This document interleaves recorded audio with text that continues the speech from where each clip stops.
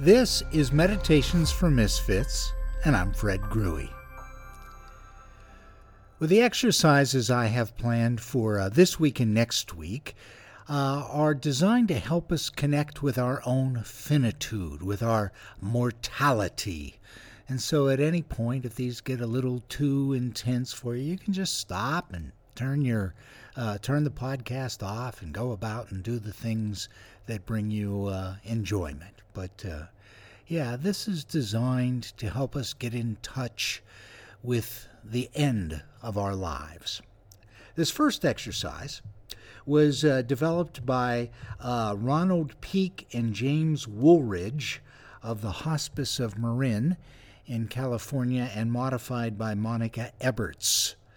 And so, as we get ready for this exercise, I'm going to ask you to assemble 20 different little pieces of paper. They can be Post-it notes or some just little chits of paper. 20 different pieces of paper.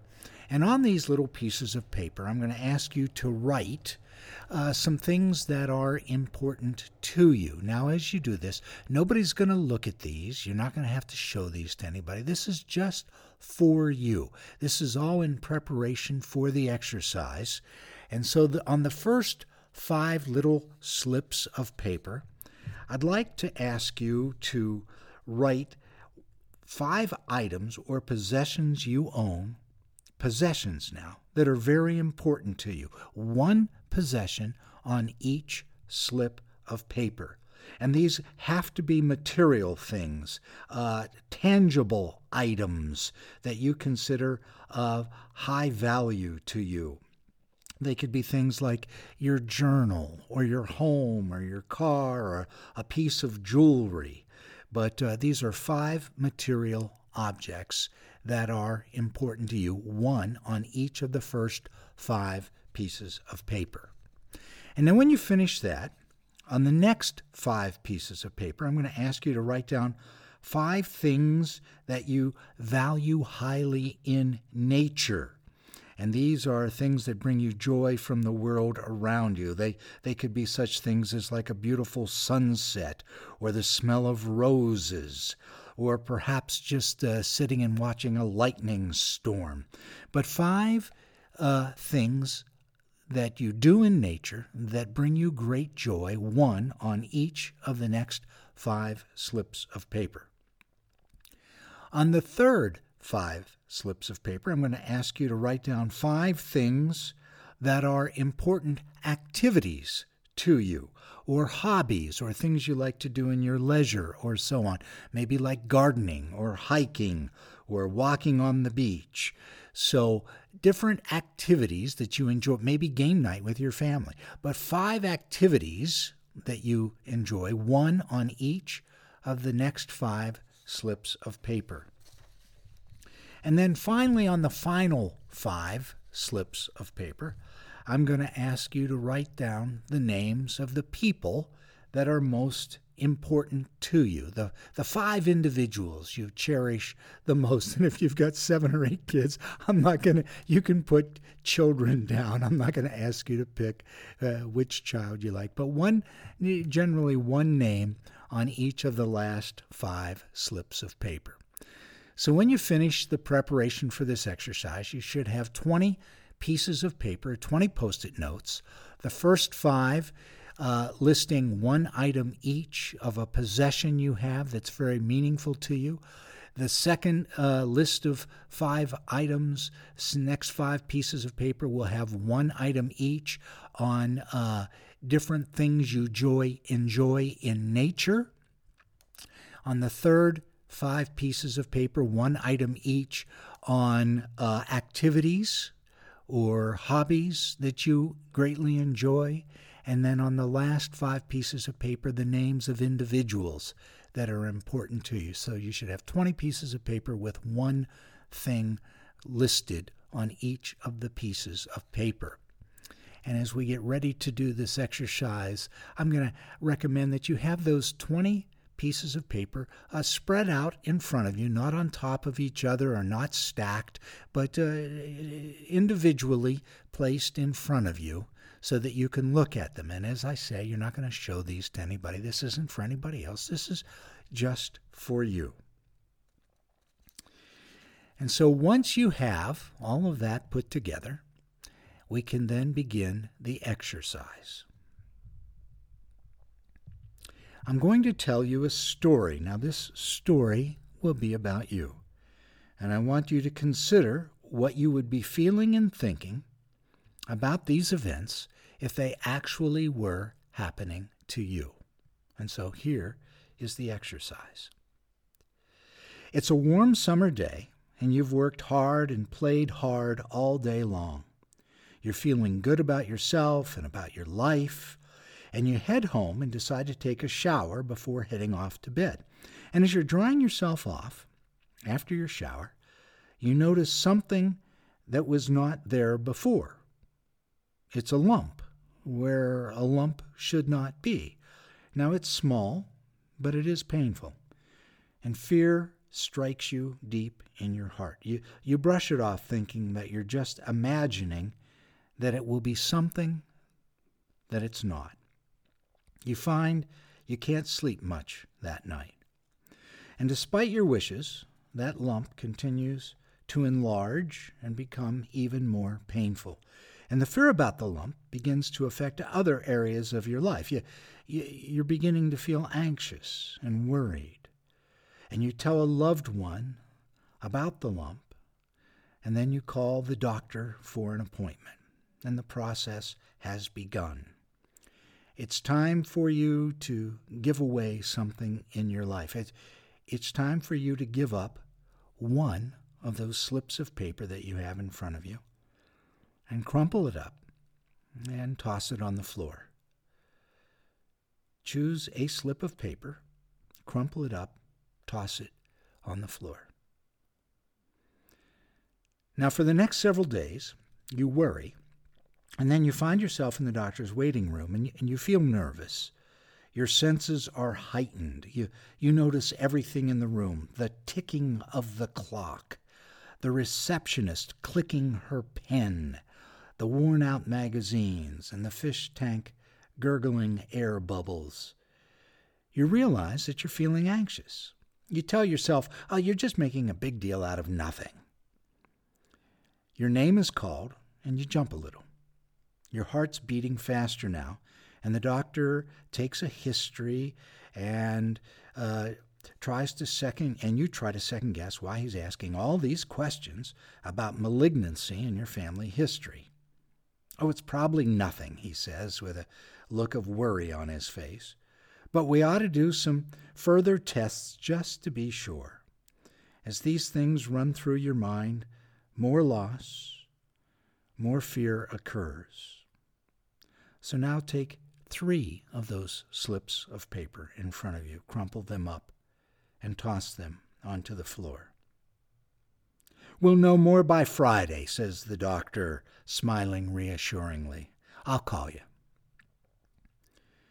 You get into your car, and you drive the few miles home. It's 2 more days until Friday, and you try to keep your mind off of what might happen.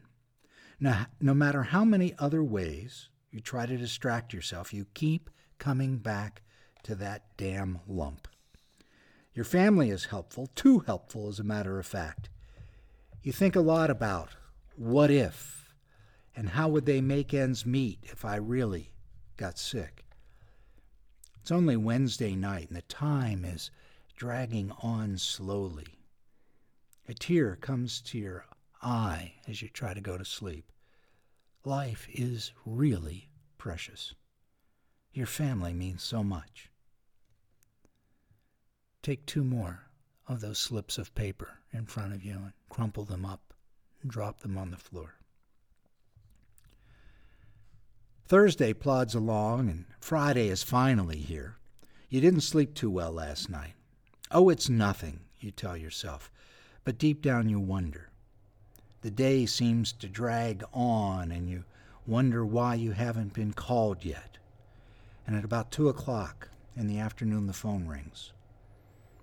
It's the nurse at the doctor's office. "Could you come in at about 3:30, she asks. "The doctor wants to talk with you." Fear strikes you deeper this time, and you worry about what sort of news it is that the doctor can't talk about over the telephone. Slowly, methodically, you prepare to go to the doctor's office. The lump is still there, and you feel it's grown larger just this week. It's time to give up another of those slips of paper, crumple it up, and drop it on the floor. Another thing of value. The doctor's examination room is colder this time and feels more sterile. His examination of the lump again, and he does some more tests and then asks you to dress and come to his office. As you walk to the office, your heart begins to beat faster and your legs feel like rubber. The doctor sits in a chair next to you, and the words you've dreaded to hear are finally spoken. "I'm afraid I have some bad news for you." You can't remember all the doctor says in the next few minutes, but the words surgery, radiation, chemotherapy jump out. You thought you could take this bad news. You thought you were strong. But now loss, grief, fear, anxiety, and loneliness have a deep new meaning. Take 3 more of those slips of paper in front of you and crumple them up and drop them on the floor. A week goes by. The surgery goes well, the doctor said, and he prescribes a mixture of radiation and chemotherapy as a proper course of action. You have a leave of absence from your work or your school and responsibilities, and the doctor talks in terms of 6 to 8 months of recuperation, but won't be much more specific than that. Money is tight, sure, but it's a stress you hardly have time to think about with all the appointments, the medications, the adjusting to having good days and bad days. Things are different now, and it's hard to realize that so much of your life has changed in just a few short weeks. A month goes by. The friends that were so supportive at the time of your operation are strangely silent now. It's not that they dislike you, it's just they avoid you, like your disease was contagious or something. Maybe it's the way I look, you ask yourself, as you look into the mirror and see the gaunt figures that are only a shadow of what you once looked like. My skin, my hair, will I ever look the same? You've lost weight and you cry more now. Your life seems to be slipping away. The body has lost a great deal of its energy. Recreation activities have lost their pleasure now. Why even going to the bathroom is difficult. You've changed. Life has changed. Now it's time to give up 2 more of those slips of paper in front of you. Crumple them up and toss them on the floor. Several months pass, and you know somehow deep inside you're not getting any better. One clue was that the doctor stopped all treatments. He tells you they've worked as well as they can, but you wonder if he isn't just abandoning you because there's nothing left for curative medicine to do. You're confined to bed most of the time. The yard outside is full of weeds, and the early signs of winter are coming on. Your family and your friends from out of state come more often now, and it begins, slowly at first, to dawn on you that the end, your death, is in sight. Give away 3 more of those pieces of paper, crumple them up, and drop them on the floor. One February morning, the doctor comes by and orders your pain medication to be increased. You're nauseated all of the time now, and your days and nights are hard to keep separated. Sometimes you awake at night wondering if you're dead or still alive at all. Life has lost so much of its meaning. Life seems to be spinning out of control. Take 2 more of those pieces of paper, crumple them up, and drop them on the floor. You wake up early one morning, not even sure whether it's morning or night or even if you're awake. You faintly hear birds chirping somewhere in the distance. Your breathing has become more labored, more difficult. You somehow sense this may be your last day. Crumple up another of those sheets of paper and drop it on the floor. Your breathing becomes slower, more difficult. You awake to complete silence. You feel disoriented, not sure where you are. Am I still alive, you wonder. You take a long, deep breath, holding it in and letting it go. Then another deep breath. Hold it in and let it go. The last breath was your last breath. You have died. Crumple up the remaining pieces of paper and brush them to the floor.